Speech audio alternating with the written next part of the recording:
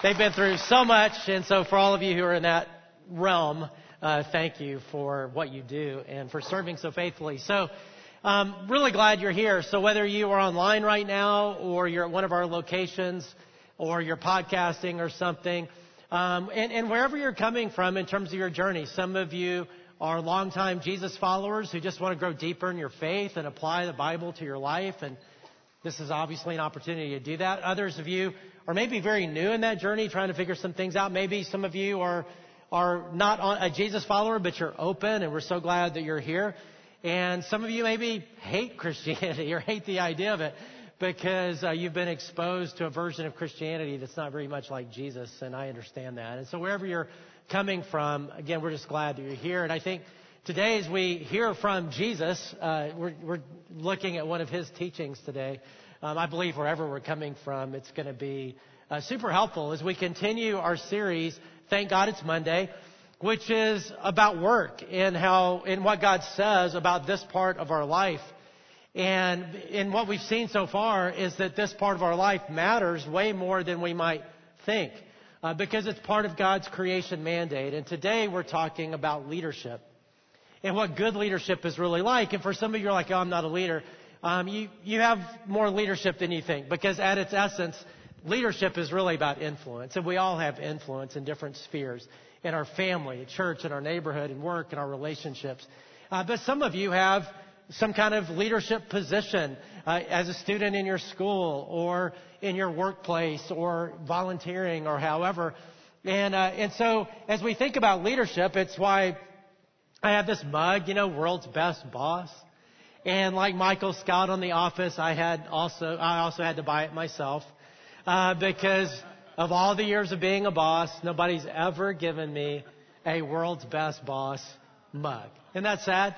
And that tells me something, that I need to hear this talk that we're going to look at today and hear what Jesus is going to say about how to be the world's best boss, or how to be a leader, how to steward our influence well.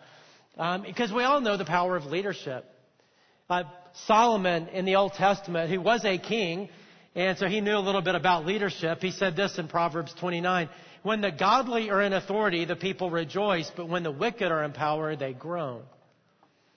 A whole nation or an organization or a neighborhood or a community rises and falls. Every organization rises and falls in large part on the leadership. And when leaders are good leaders, people rejoice and they have joy in their work. And when you have bad leadership, people groan. And we've probably all experienced that in the workplace. I hope you've had some really great leaders in the workplace, some really great managers, some really great CEOs or principals or administrators. I hope you've had the opportunity to experience that, because when you have a really good boss or a really good manager, I talked to somebody just before the service who said, yeah, the person who owns our company is just such a great person and makes work so enjoyable, and it lifts you up, right, when that happens. But you've also probably experienced the other side of that, when bosses are not so great and leadership just makes you groan. And all of us, I think, want to be the kind of leader that leads to rejoicing, that leads to flourishing in the workplace. We all want to be that kind of leader, but it's not natural to be that kind of leader. And so we're going to hear from the greatest of all time, Jesus, talk about leadership, and a certain kind of leadership that is not natural but essential and required for those of us who are Jesus followers. Because from God's perspective in the Bible, when you and I are given leadership, when we're given influence, that is a stewardship, meaning God gives it to us, not for us, but for others. And how you and I steward our leadership and how you and I lead and all that, it's not about us. It's about lifting others up and helping others flourish in the workplace, which is so important because people spend most of their waking hours at work. And therefore, it's a huge responsibility. And so what does it mean to be the right kind of leader? And we're gonna hear a story, or look at a story in the book of Matthew, the first book in the New Testament, that is one of those amazing stories in the Bible, because you wonder why it's even there. Because other religious books they tend to only share good stories. Actually, every other religious book just shares good stories about the heroes. The Bible is not like that. The Bible, because it's truth, I think, but it's just authentic. And so you see good stuff and bad stuff about leaders, and you think, wow. And this one, with two of Jesus' disciples, James and John, I promise you, they were like, really? Does that really have to be in the New Testament? Like this, not that story. Like there's so many good stories, but not that one. And it's not just in one book in the New Testament, because there's different books about Jesus' life, and this one's repeated because it's such a significant learning. It's such a significant conversation. And so we'll see. It's also a funny story. So in the book of Matthew, we'll be in Matthew 20:20. And here's the story. Then the mother of Zebedee's sons. Now, we know that's James and John, who were brothers, and they were both disciples. They were also really close to Jesus. So you got mom, and then you got James and John. Then the mother of Zebedee's sons came to Jesus with her sons. So they're all together, if you picture that. And kneeling down, asked a favor of him. So she knows by now that Jesus is not just some ordinary rabbi. That Jesus is the Messiah, the one promised from God. And she may begin to understand by now that this is actually God in human flesh. So she's putting all this together, and she knows the prophecies in the Old Testament that eventually, she thought it would happen sooner than later, that the Messiah would make the world right again, this broken world, and would reign from Jerusalem, and there'd be a new heaven and a new earth, and everything would be great. And she thinks that's about to happen right now. And she's excited about that because her two sons are among his 12 disciples. And so she's got a little request. Or not so little. Verse 21. What is it you want? He asked. And she said, grant that one of these two sons of mine may sit at your right and the other at your left in your kingdom. Now what she's asking for is just basically that they would be number 2 and 3 people in the universe. That's all. By saying, look, Jesus, I'm not asking for your chair. I mean, you're God and everything, so I wouldn't, that's presumption. I'm not going to ask that they would take that's your thing. I mean, if you want to talk, we can talk about it. But I think, but my sons are so great. They're so wonderful. I think they would be perfect to be number 2 and number 3 in the universe. Now, you may wonder what James and John are thinking, right? Because they're right there. And are they thinking, oh, Mom, stop it. You're so embarrassing. Everywhere we go, we can't take you anywhere. You don't ask questions like that. And you might think that's what was going on, but evidently not. Because Jesus, when he responds, as we're going to read, responds not just to Mom, but all 3 of them, because all 3 of them were in on this. I don't know if they asked Mom to do this or if it was Mom's idea, but they're all 3 in it. And so, helicopter moms, that's not new. We think we invent stuff. But Matthew 20:22, this is how Jesus responds. Not just to Mom, but to all 3. You don't know what you're asking, Jesus said to them. Again, not just to her, to them. And then he looks at the 2 brothers, James and John. Can you drink the cup I'm going to drink? We can, they answered. They have no idea what they just are saying. And Jesus said to them, you will indeed drink from my cup, but to sit at my right or left is not for me to grant. Those places belong to those for whom they've been prepared for by my Father. Meaning God, when that time comes, and it's not going to be soon, they don't know that yet, God will figure that out. That's his job. But how does he respond to the request to be in the big chair? It's number 2 and number 3 in the kingdom of God in the universe. He says, you don't know what you're asking. Are you really prepared to drink from my cup? Now, what is he talking about when he says, are you prepared to drink from my cup? Well, what he's talking about is, he refers to it this way several times, is that when he talks about the cup, is the cup of sacrifice and suffering that's associated with leading, with giving your life to mission, with the divine mission that he's committed to. So in the Garden of Gethsemane, if you know that story where he's arrested just before the crucifixion and he prays, he says, Father, if there's any way to take this cup from me, any way, I don't want to drink from this cup. I don't want the sins of the world to be on me. I don't want that. If there's any other way, but God, it's not my will, but your will. If that's what you want, I'll do it. And he did. And that's the cup he's talking about. And he said, are you really prepared to drink from that cup? And he's talking about sacrifice and suffering that comes to giving our life to a mission and to be involved in leading in God's kingdom. It's great, but it's not easy. And it comes with a lot of weight and a lot of responsibility. Leadership does. That's why James, not this James, but Jesus' brother, James, who wrote the book of James in the New Testament, in that book says, probably you shouldn't want to become a leader. Because if you become a leader, you're going to be judged at a higher standard, talking about eternal reward. You're going to be held accountable. So you probably you think you want to be in the big chair, but you really probably don't. Not many of you should want that. Because he's talking about the weight of leadership. And I know a little bit about that. In fact, I'll never forget this event, this moment. So years ago, I don't know, 18 or something years ago now, I was on staff here, but Gene Getz, who started our church, we did a leadership baton pass from him to me being the lead pastor. And so the week before when this happened, we did the baton pass and all that, everybody thanking Gene. Okay, here's this new guy. And then during the week, I was fine, although people from around the country, for some reason, felt obligated to reach out to me. And I guess encouraged me, but they would say things like, good for you for, doing this, but good luck. And people said because you don't want to be the guy who follows somebody like Gene Getz. You want to be the guy who follows the person who follows the guy, right? Because this one never works out. You're like the sacrificial lamb. Somebody used that phrase. Thank you.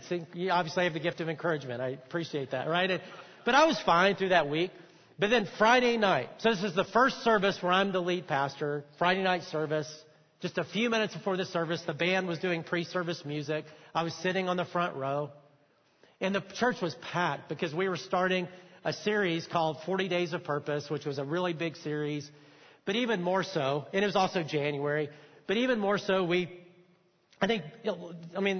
the church doubled in attendance that first day because people were curious to kind of see the train wreck, kind of see the boy fail, see how long is this guy going to last, So, just all this going on, energy. And I'm on the front row, 3 minutes before the service. And I did not expect what would happen. The Bible talks about a mantle of leadership. And that mantle of leadership, that weight of leadership just went foop. I just felt it on my shoulders, just foop. And I audibly, out loud, people around me, even though there was music playing, would have been able to hear me. I just said, oh Lord, I can't do this without you. If you don't show up, I'm in big trouble. I need to know that you're going to show up. Of course, he never has a problem doing that. But I've felt that weight ever since. And I believe I'll feel that weight until I pass on this role to someone else. It's the mantle of leadership. And everybody wants the big chair, but then when you get in that chair, you're like, oh. A little bit of what Jesus was saying. Do you know what you're asking? Because there's a weight, sometimes even a loneliness of leadership. And it's a wonderful thing, a wonderful platform. But it comes with a weight. It comes with responsibility. If you're a conscientious leader and see it as, hey, look, the decisions I make and the things I do matter because it matters. People's lives are going to be impacted by this, however you lead. And that's what Jesus was saying is, do you know what you're asking for?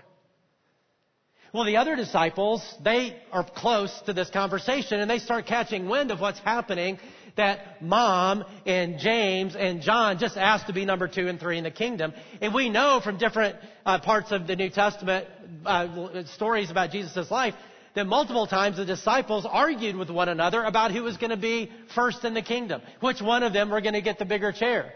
They argued about this kind of stuff. And so they were ticked off. They were like, oh man, he did an end around and it should be, they're bozos, it should be us, and all this is going on.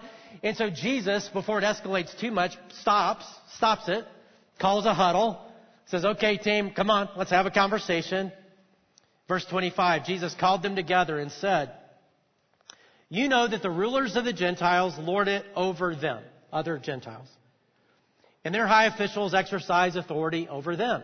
So he's talking about the Roman government and the leaders, how leaders, everybody wanted the biggest share they could get, and their titles and entitlements and hoopla, and everybody wanted to be, admired and wanted the big titles and wanted the, all that stuff. And he said, you know how that works, right? And with great pomp and circumstance, they lead and want people to serve them. But even they have to serve other people because they have higher authorities that even are bigger big shots, that act like a bigger big shot and rule over them. Basically just self-serving leadership. But then one of my favorite phrases in the whole Bible, not so with you. Now, these are the leaders who are going to be taking the Christian movement forward. And he said, okay, we know what leadership is like out there, and people see it as a platform to be served and to be entitled and to have all that. Not so with you. That's not the way we roll. Instead, whoever wants to become great among you must be your servant. And whoever wants to be first must be your slave. Just as the Son of Man did not come to be served, but to serve, and to give his life as a ransom for many. Son of Man talking about himself. That even Jesus, as God in human form, did not come to be served, but to serve. Because that's God's character, by the way. And to give his life as a ransom for many. Pointing to the cross when he would give his life as a ransom for you and me, paying the penalty of sin. And Jesus is saying that's the way we roll as leaders. That leadership is not a platform to be served, but to serve. Not so with you. As I read through this passage this week, it was really striking to me, and I thought, I'm going to print out that phrase and just put it somewhere in my office so that every time, every day, all through the day, I see that, not so with you. Go ahead and put it up there, because I asked them to put something, make something so that we could print out. So if you do your phone to that, it'll get you to something that if you want to print it out and put it in your office, if you're a manager or a leader or something, or a parent, not so with you. Because he calls us to a different kind of leadership. And it is rare. And it is powerful when it happens. I remember when I did become lead pastor, and this was maybe a couple weeks after the moment that I shared. So I was about 2 weeks in or something. And I was driving my youngest son, Caleb, who was 7 then. And so he was in the car with me. And we're driving away through the parking lot after church to go to lunch or something. And he had already, he knew that we have a staff of people and that I was leading the staff. But then we're in the parking lot, right? And there's hundreds of people going to get in their cars. And he's looking at all these Chase Okers getting in their cars. And his eyes get big. And he said, Dad, are you the boss of everybody? This little 7-year-old mind, right? Talking about you, all these people out there. Are you the boss of everybody? And I'm going to tell you how I respond, because a lot of times I don't get to share these stories, because a lot of times when I have these opportunities, I say something stupid. But this time, I actually said something pretty good, like worthy of the mug, So I'm going to share it with you, and it's what I said. I said, Caleb, and it comes from Jesus, didn't come from me, but I said, Caleb, no, I'm not the boss of everybody. That's not what leadership is. When you become a leader, what that means is you're not the biggest boss of everybody. It means you're the biggest servant of everybody. That leadership is just an opportunity to serve people and to lift them up and to encourage them and to help them when they're in difficulty and to help them know God and to help them do well in life. That leadership is about serving people. It's not about being the big boss. It's not about being served. It's about being the biggest servant. That's what I get to do. And then it's easy to know that, but it's not as easy to live that out. To live consistently as what people call a servant leader, a Jesus kind of leader. But it is so rare and therefore so powerful when people do. And as you think about people in your life or in your work who've lived that way, you know the power of it. And I want to make sure for those of us who are as leaders that we get this. Not so with you. Hey, we roll a different way. What does it look like to lead this way? So we're going to play with it just a little bit. And I'm going to steal from a Jesus follower who's also a business best-selling author and business speaker and coach that you may have heard of. Ken Blanchard is his name. He blew up really big years ago. He wrote a book called 5 Minute Manager. He's written lots of books since then. But I love the way he talks about leadership and this kind of leadership. So let me do some. It's been a while since I've done artwork, so we'll do some artwork. I don't know if you can tell what this is. Can you tell? It is an org chart. It is not a Christmas tree. Okay, so every organization, right, has some kind of org chart like this. And you got somebody at the top, and then the management team, and then these people, and all the way down the thing. Which is fine, right? There's a purpose for that. But so he says, okay, so this is the way leadership typically works in American. He was talking about business, but so you have the people on the top, right, and the people down here. He said it's really important that we maintain this, and here's why. Because the people at the top, the reason they're at the top, they're called supervisors. And the reason they're called supervisors is because they have supervision. It's like a superpower. The rest of us, we can't see anything. We're clueless. But these people have supervision. And we really need people with supervision because those of us down here, we're called subordinates. And the reason we're called subordinates is because we are subordinary. And we subordinary people desperately need the people with supervision. Otherwise, we'd be so lost, we wouldn't know what to do. And so, right, he just keeps playing that out. And typically, that's the way it works, right? You have people who think, there, and everybody exists to serve the people at the top, and so on. And Jesus says, no, not so with you. Now, we're going to invert this in a little bit. But I will say this, and he says this, that this kind of pyramid actually does work in one area of leadership, and that is vision, decision making. Like somebody's got to be held accountable for vision. Somebody's got to be held accountable for making a decision. Otherwise, any organization is like going on a really bad date. When you go out with somebody and you're like, well, where do you want to go eat? I don't know.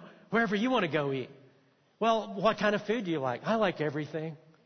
Well, okay, I like everything too, but what do you, whatever you want. That's what I want, just whatever you want. Well, I want whatever. You can do that for an hour, right? Be a really bad day. At some point, somebody's got to make a decision. That's true. But in all other areas of leadership, he argues, and I think Jesus would, you really just flip it in perspective. Do I have to keep drawing, or are you getting this? Okay. Right, you flip the pyramid. And you realize, hey, my job as a leader is not to be served by the organization. My job is to serve people in the organization. I'm the biggest servant of all. Making sure I lead the organization or lead my team or manage my group or whatever I do in a way where they can flourish, where they can live out their calling and live out their gifting, where I'm not being mean or micromanaging, where I'm developing them and encouraging them and not robbing them of recognition, but sharing recognition and giving opportunity and giving and all that stuff. Right? That my job is to serve, not to be served.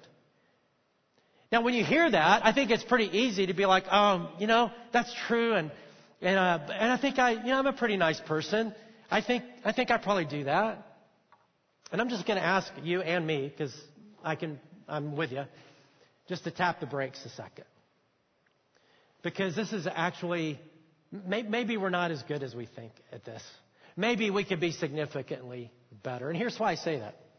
So, last week I talked about a businessman in Dallas who sold a very large company, made a whole lot of money, and he wanted his last check to bounce because he didn't have heirs, and he and his wife. And to just make ministry happen, and he did all kinds of stuff. Well, one of the things he did is he took an interest in some of us pastors around the country. And for some reason, I guess God was gracious to me. He took an interest in me. So I talked last week about something he allowed us to do. Here's another one. So this was about 50 pastors around the country, and these guys were all like, you would know who they are. If you're around church circles a long time, you've been a Christian a long time, you know many of these names, and you'd wonder, well, why were you there? Me too. They were wondering that too. I know that. But anyway, so just great people, right? Okay, so and he put us together we spent a day, actually we did this twice. We spent a day with Jim Collins, who is another best-selling business author, kind of business guru. There's no way we could have had access to him or afforded that if he hadn't put that together, and he knew Jim because of business. And he wrote a book called Good to Great and Built to Last. So this was, I think it was Good to Great. When he was writing the book, he hadn't published it yet. He was doing his research. So he's meeting with us 50 pastors, sharing the research of how organizations, and he'd studied these, had these criteria, how they went from, good enough organizations to great organizations. And he had a definition of what makes a great organization. The ones that would just say, man, wouldn't it be great to be part of that? Well, how does an organization go from good to great? That's what he was talking about. So he had all this stuff that he learned from all these companies, but he shared the most significant for last, as he said it. And he said, what's true of 100% of these companies? All this other thing that he talked about weren't necessarily true of 100%. But this one's true of 100% and is the most important from our research, and it's this. Organizations that went from good to great had a certain kind of leader. And he called it an L5 leader, a level 5 leader, and he had the criterion. But basically what he described was a leader who was humble, who was teachable, who cared more about the mission of the organization, the advancement of their career, and who saw leadership as a platform to serve, not to be served. And every one of those organizations went from good to great. The reason they did, the biggest reason, is because they had that kind of leader. Now, we are a bunch of pastors. Jim is not a believer. He's not a Christian, all that. So, we're there, and we're looking at each other, kind of like last week, if you remember that story, a little bit cocky, thinking, that's Jesus. Like, we know that. That's what Jesus said. And, just kind of giving each other that look of like, hey, we know that. Like, this is Jesus stuff. But then he said, so when I work with leaders, which he does, so what I found is that this kind of leadership is incredibly rare. So of the leaders that I work with, if I'm being very generous and optimistic, I would say 10% are this kind of leader, but it's probably less. He said, now I don't hang out with pastors. He was like, I'm not a Christian. I don't know your world. So I don't know. But here's what I would guess about you in this room. 50 large church pastors from around the country. My guess is the ratio would be the same. That I'd be generous to say 10% of you are this kind of leader. And you could hear a pin drop. Because we kind of knew he's right. And I'm sitting there thinking, man, God, am I that kind of leader? And what would it look like to be more of that kind of leader? Because I want to be a good leader, but I'm not Jesus. And he calls us to be Jesus kind of leaders. So how can I be a better leader? How can I really lead like that? And I want us all to think about that. In whatever influence you have, in whatever leadership role you have, what would that look like to be more like Jesus than you are right now? Because it really matters. People's life, where they spend most of their waking hours, if you're in the job, is at stake. So how can we do better? And I've been thinking about that over the last couple of weeks, knowing I'm talking about that. And here's something that came out for me. You've come up with your answer. I want all of us to have one answer. But for me, just to kind of get us thinking, I'm going to let you cheat off my paper. Here's what I came up with. And I meet with a lot of people, a lot of staff people throughout the week. And other people too. And so here's my new goal in those meetings. That I want, by the end of every meeting, for whoever on our staff or whatever, that by the end of the meeting, when they walk out of my office or whatever room we're in, that they are on cloud 9. That they are lifted and encouraged. Even if we're having a hard conversation. Even if it's about something that maybe they need to be doing better than they're doing right now, because we all need to be doing better than we are right now. We all have that, right? But the people that I get to work with are really awesome people who love God and who love this mission and who want to do better. And so even if we're having it's easy with an easy conversation, but even with a hard conversation, my prayer is that I would be able to interact and relate in a way where they feel lifted and valued and listened to and appreciated and understood. And so I've been kind of practicing that over these last few days. And it's pretty amazing when you have that intent and you pray that God will help you to see people who are they're lighter and more energized, because that's the power of leadership. We can have the opposite effect, or we can have that effect. So that's my deal. You can steal that if you want. Or how about another one? Think about approachability as a leader. I mean, this story is a crazy story about approachability with Jesus. Now, remember who Jesus is, okay? Now, we believe Jesus is God who took on human form, came among us. So this is God, the creator of the universe, ruler of everything, okay? This is like God, okay? So when they have their little conversation, they're talking to God, and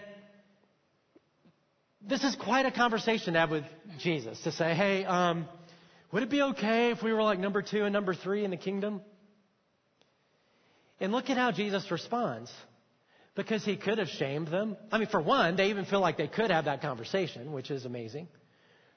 But he could have shamed them. He could have yelled at them. But he doesn't. He just says, guys, I don't think you know what you're asking. I mean, that could happen. God's going to make those choices. But in fact, you are going to drink from the cup and you're going to be engaged. But that's a lot. I don't think you know. I think you need to rethink it, because I don't think you know what you're asking. But he doesn't shame them. Even when the disciples are arguing about who's greatest, he just pulls them in and says, guys, let's talk about it. Let's talk about what it means to be the greatest. You want to be the greatest? That's awesome. I want you to be the great. Let's talk about what it means to be the greatest. Because if you want to be the greatest, if you want to be first, cool. Just be the biggest servant. Because that's how that works. He, even in a weird conversation, right, related in a way where they would feel empowered to keep approaching him with weird stuff. Not shamed. How could you do that? Why would you do that to me? Never come to me with something like that again. There was none of that. And think about all the different people. Jesus is God, right? Think about all the different people that found him so approachable. Sinners, which were all sinners, but people labeled that way. Lepers, outcasts, the marginalized. They all felt completely comfortable. Because Jesus was so approachable. It's a powerful leadership lesson. God, the ultimate leader of the universe, is approachable. He's not intimidating. He could be, but he chooses not to be. So how about us? Are we approachable? You can keep going with this, right? Do I actually think about my employee or the people that I lead and think about how they can develop? Am I encouraging them? Am I speaking truth to them in gracious ways when we have to have a hard conversation? Do I honor them? Do I listen to them? Do I receive input? Am I open to feedback about my own leadership? Or do I get defensive and, create this, weird environment where people can't say hard things to me? Am I approachable? Those are all great things to think about. So I'm just going to encourage you right now in your heart just to think, this is one thing I could do as a leader to be more like Jesus. And then we're going to actually do something together. So, and we're going to do a little spiritual activity, like right now, that Jesus actually asked us 2,000 years ago to do. And for those of you who are new to church, you might be thinking, what's he going to do? Are they going to start bringing out snakes? Or I don't know what this is. I need to go to the bathroom. Chill out. You don't have to do this, and nobody will know if you do it or not. So, if you want to do it, you can. If you don't, you get a pass. So, because that's why when you came in, you got that little thing with the juice and the bread on the top. And if you didn't get one, raise your hand so ushers can get one to you. There's multiple people who didn't get one. And what is this? So this is a worship experience, honoring Jesus for being the kind of leader that we're talking about, of giving his life as a ransom for many. And it's not only a way to honor him, but also a way to remember, not so with you. Like, we're called to live the same way. And Jesus, on the Last Supper that he had before the crucifixion, he passed bread and he broke it and he passed it around. He said, hey, remember, as you do this, this is my body. It was broken for you. Talking about dying on the cross. And then passed around the wine, and he said, as you drink this, remember, this will remind you of my blood that was spilled for you, so that you can have a whole different kind of relationship with God, a whole new arrangement with God. And that's why we drink the juice and eat to remind us of what Jesus did all those years ago, and encourage us to be the same kind of people and the same kind of leaders who sacrifice and serve. And in just a little bit, I'm going to hand it over to your campus pastor at the campus, but a couple quick things. One is, you may be wondering, hey, am I allowed to do this? Like, can I do this or not? Because in a lot of church traditions, I'm not throwing rocks at this, you can't if you're not a member or if you haven't been through a bunch of classes or something like that or not in their denomination. And the Bible doesn't give any instructions about this, about who can take it and how and all that. So that's the decisions they've made. That's not the way we roll. So we're not that high control. We're more freedom oriented and than that. And so all that to say is, you decide, like, if you want to honor Jesus this way, I don't care where you're on your journey. If you want to honor Jesus this way, then please do it. It'll honor him, and I think it'll be meaningful for you too. So you can do this. You can play unless you don't want to, and that's fine. Also, just so you know, the little crackers, gluten-free. The wine is not wine. It's grape juice, which means if you have a problem with alcohol or gluten, then you don't have to worry about either one of those. And really, this is an opportunity for us. We call it communion because it's a time to commune with God. I think we know God is uniquely present in this moment. And so you say, man, I want to know God. I want to meet with him. Well, this is a great way to do that because we'll have some reflection time. It'll be an opportunity just to pray and to be with him and evaluate our life in light of who he is and what he's done for us. And so I'm going to go ahead and turn it over to the campus pastors at each of the campuses.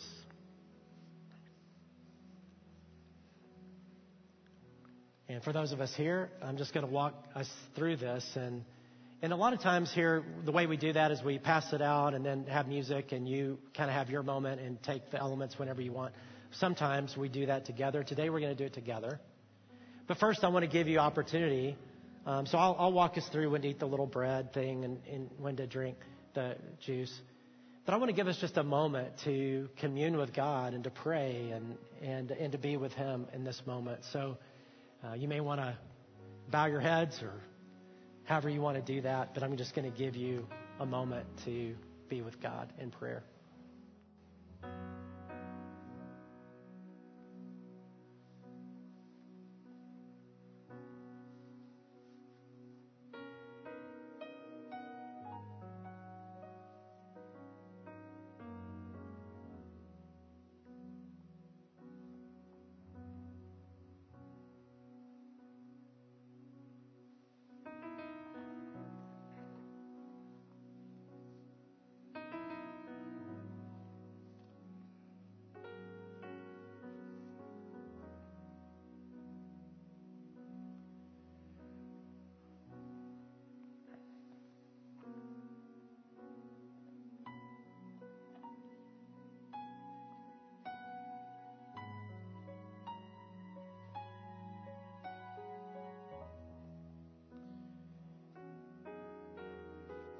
Father, we do thank you for your grace, your mercy, that you did not leave us in our sin and the guilt of our sin, but you sent your Son, Jesus,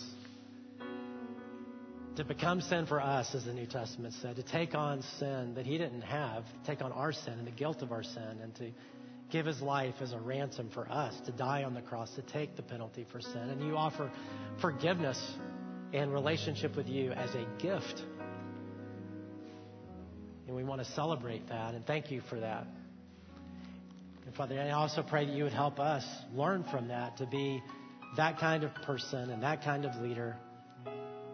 As he said, for the Son of Man has not come to be served, but to serve and to give his life as a ransom for many. And Lord, we thank you for that. In Jesus' name, amen.